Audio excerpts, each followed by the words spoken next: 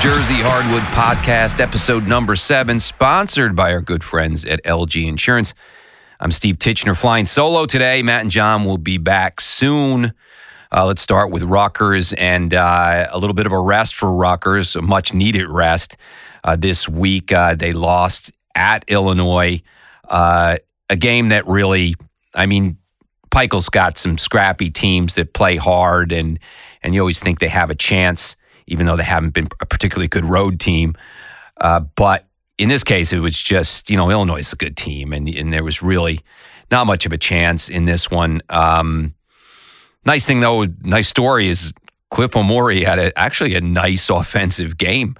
Showed a little touch around the basket. It's exactly what everybody was hoping to see from Cliff. And yeah, Coleman Hawkins is not a center, and so, but that's exactly what you want to see. You want to see a mismatch there, and you want to see Clifford Omori take advantage of that, and that you did see that. However, wasn't a lot of support on the other side, still struggling to score. Hyatt had 11. Noah Fernandez had 10, but they missed a lot of shots, and they shot 37% to Illinois' 50 plus.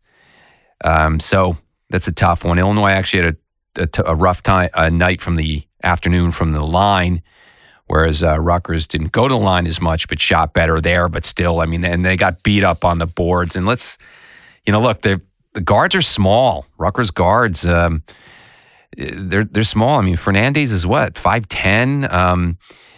Derek Simpson and Jamichael Davis are, they're over 6 foot, but they're slight guys. They don't have the bulk and such, and it's a physical league.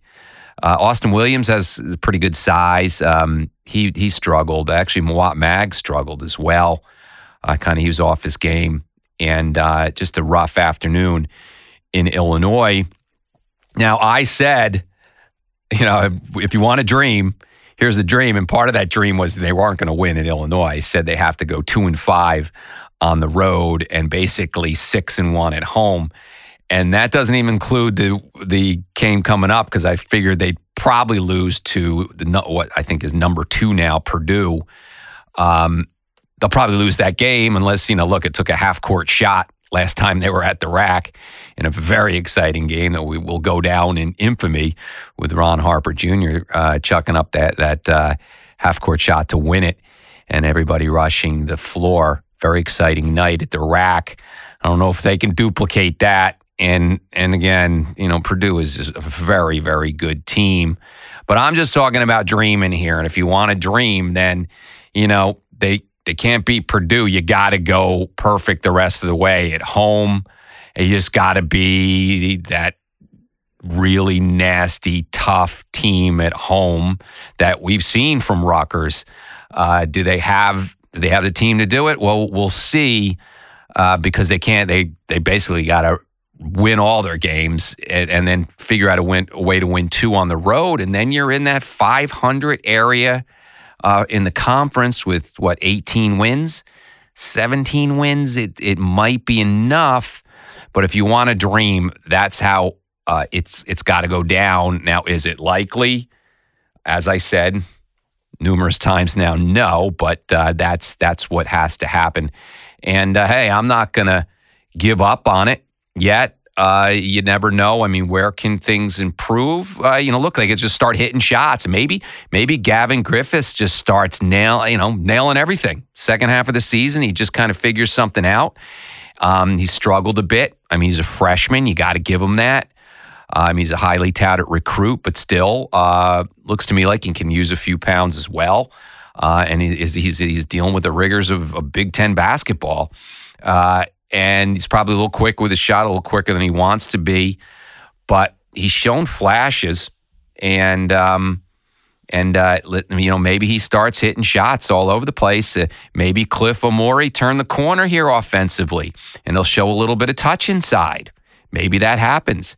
Maybe Derek Simpson and Jamichael Davis also start finishing at the rim consistently. And, Noah Fernandez is shown to be able to hit some shots, even in a big spot. Andre Hyatt, I've said it numerous times, I don't think there's anything he can't do on the floor.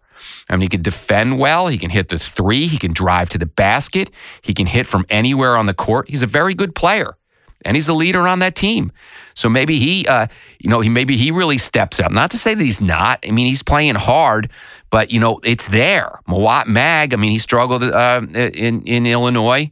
You don't really see him struggle. He hasn't really struggled much, but you got to give that to him too. He just got back on the court full time. He's going to have one of those games. And, there's a lot he can do on the court. And he's actually shown that he can score too, on top of defending and on top of giving the team a lot of energy. I will say this, I've said it a few times now, and I remember, when Paul Mulcahy was going to move on, I was like, yeah, maybe it's time. I mean, he kind of had that maddening inconsistency. He was brilliant one game, and then other games you'd be like, what's going on, Paul? But I got to say that the difference, what you're feeling there is on the rebounding end, where Illinois just crushed them on the boards. They did okay against Nebraska, but they just got crushed on the boards, and that's been a problem. And, you got a bigger guard. They had Terrence Shannon. He came back.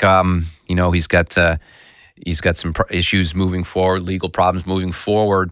We'll see where that goes. But he could very well be a first round pick, and he's a good player and he's a big guard.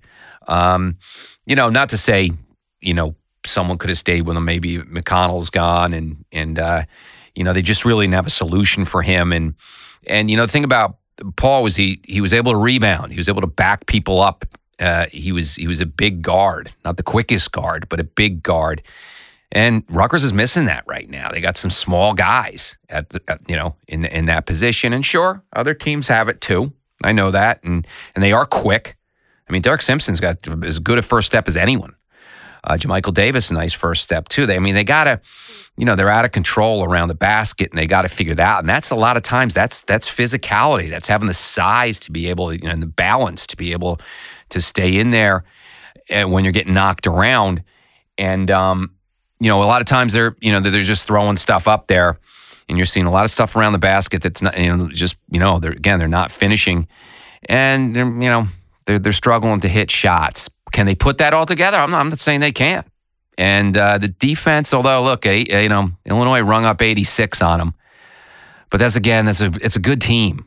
It's a good team. They got a lot of good players, a lot of guys that, Quincy Guerrero, Justin Harmon, these guys coming, Marcus Damas, guy from Southern Illinois, is a transfer.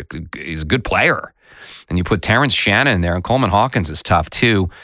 Now are they rolling into the Final Four? Let's relax on that. But it's actually probably one of the better teams certainly in the Big Ten. So now Rutgers comes home. They got They get a nice bit of rest. Let's see if that doesn't turn into rust. Because boy, they got Purdue coming in, and that'll be exciting. And listen, any given night, you can beat Purdue. It can happen. But again, we have to say it's not likely. And again, they have to win. Even if they go 5-2, then they have to win another one on the road. Not to say that it's impossible. It's just a tough hoe. But I'm saying if you want to dream, Rutgers Nation, dream. But that's what's got to happen. And it starts with Purdue, and then they got a home game against Penn State in the middle of the week. I mean, come on, that's it's a must to keep the excitement going throughout the season, because once you're out, no one cares about the NIT, and then things will get calmed down. They will calm down at the rack. I mean, people will still come out, but it's just not going to have that juice and excitement that it's recently had. So that's what's in front of Rutgers. Let's turn to Seton Hall, who, wow, they were looking great there. And now, I mean, come on, it's the Big East. They're just like the Big Ten. These are tough conferences, and they lose 2 in a row now. A tough loss, overtime loss at the Rock to Creighton. And then Providence, they go out in the Dunkin' Donuts Center there, and they beat Providence. So surprising win, but Providence comes back and returns the favor, beats them at the Rock. So that's 2 losses in a row. Drops into 6-3 in the conference. They still look good. They're 13-7 overall, right? They still look good, but here we go. You got to go on the road to Marquette. and Marquette owes them one, as they took care of Marquette at the Rock. So, there's still, they can beat them. Just got to bring your game on the road, and then they've got DePaul, certainly a team that they can beat. But DePaul's always tough in their own building, and so there they go on the road, and then things get exciting, and they come home. They go to the Wells Fargo Center. They got Georgetown, and then they go to the Wells Fargo Center in a couple weeks to play Villanova. So, they still, Dawes is still playing great, and he played great against Providence. They didn't get much offense from anyone else. Dre Davis had a decent night. Kadari Richmond was out of the lineup, so that hurts. That hurts Seton Hall for sure. So they need him back. But they were written off a couple weeks ago, and now they're in a position where they can very much make the tournament here. And they're looking very good. They just gotta hold court away from the Rock. That's what's going to be their challenge right now. And that Marquette game is going to be really tough. But get DePaul, and then you go to Philly. That's a very winnable game. Although Villanova's always tough. Just for the Villanova across their jersey, it's just it's always a good basketball team.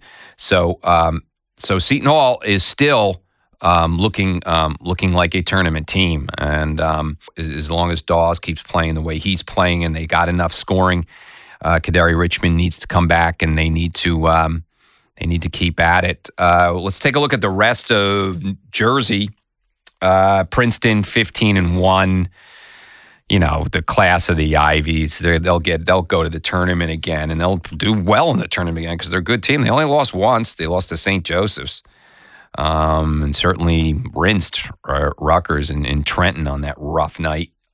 So they're very good. And the Met there, St. Pete's 10-7, 6-2 in the conference. Maybe they can win their conference again, and I don't think that they can do much in the tournament. But who knows? They've surprised before. Ryder doesn't look like much. They're 6-13 in the conference. Monmouth much better. I mean, they were terrible last year, their first year in the Colonial Athletic, and they were not good. At least they're around 500. They've certainly improved, which is all you can really ask for. And 3-4 in the conference. So who knows what'll happen there, but they'll likely stay in that 500 area, and but improved anyway. Fairleigh Dickinson, 9-13 and 3-3 in the Northeast there. So they don't look like they're doing much. So there's not really a lot of big stories going on in the rest of Jersey basketball. Although keep an eye on Princeton. That's a good team. 15-1. I mean, no one's going to challenge them in the Ivy Leagues. They're just not. But, they were a 15 seed. I would think after you saw what they did last year, that they'll probably get a little higher seed than 15. And they will be a good team because everybody on that court can shoot and shoot well. And they can shoot the three, and they just cause problems. So that opens up the lane because they're all out there on the three, stretched out on the 3-point line. And they got a little quickness too, and they're a good team.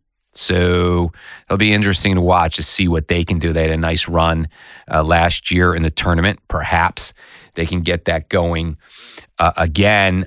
So that's it for New Jersey basketball. Again, in the middle of the season here, a lot can still happen. Again, if you want to dream, Rutgers fans, Rutgers still has a chance to make some noise. And maybe if it's an NIT year, it's an NIT year. We know we're very excited about what's going to happen moving forward with an incredible recruiting class coming in next year. So it is exciting, but let's not give up on this season. And there's no guarantees with anything. So they still have some pieces here. They still have some players, and I'm going to keep hoping. I'm going to keep dreaming. Sorry, that's what I'm going to do. Seton Hall too. Listen, I'm pulling for the Jersey teams, and they they're looking good. I mean, a little rough stretch right here, but that's the Big East for you. They go on the road, but I think they can still hold it together. And they just need to get healthy, and they will be okay. And I think they'll continue to surprise. But I mean, really, it's no surprise now that they're playing the way they're playing. So almost it's a surprise if they fall off. But we'll see if Seton Hall can hold it together, and that'll do it for this week. Flying solo again, but Matt and John will be back for a future show. I want to thank our sponsor, LG Insurance. Check out our site, moresportsnow.com. We've got some cool shots on the site as well. We're on SoundCloud, we're on Spotify, and some other directories, Stitcher and iTunes, etc. So check out the show, and we will catch up next week. Bye-bye.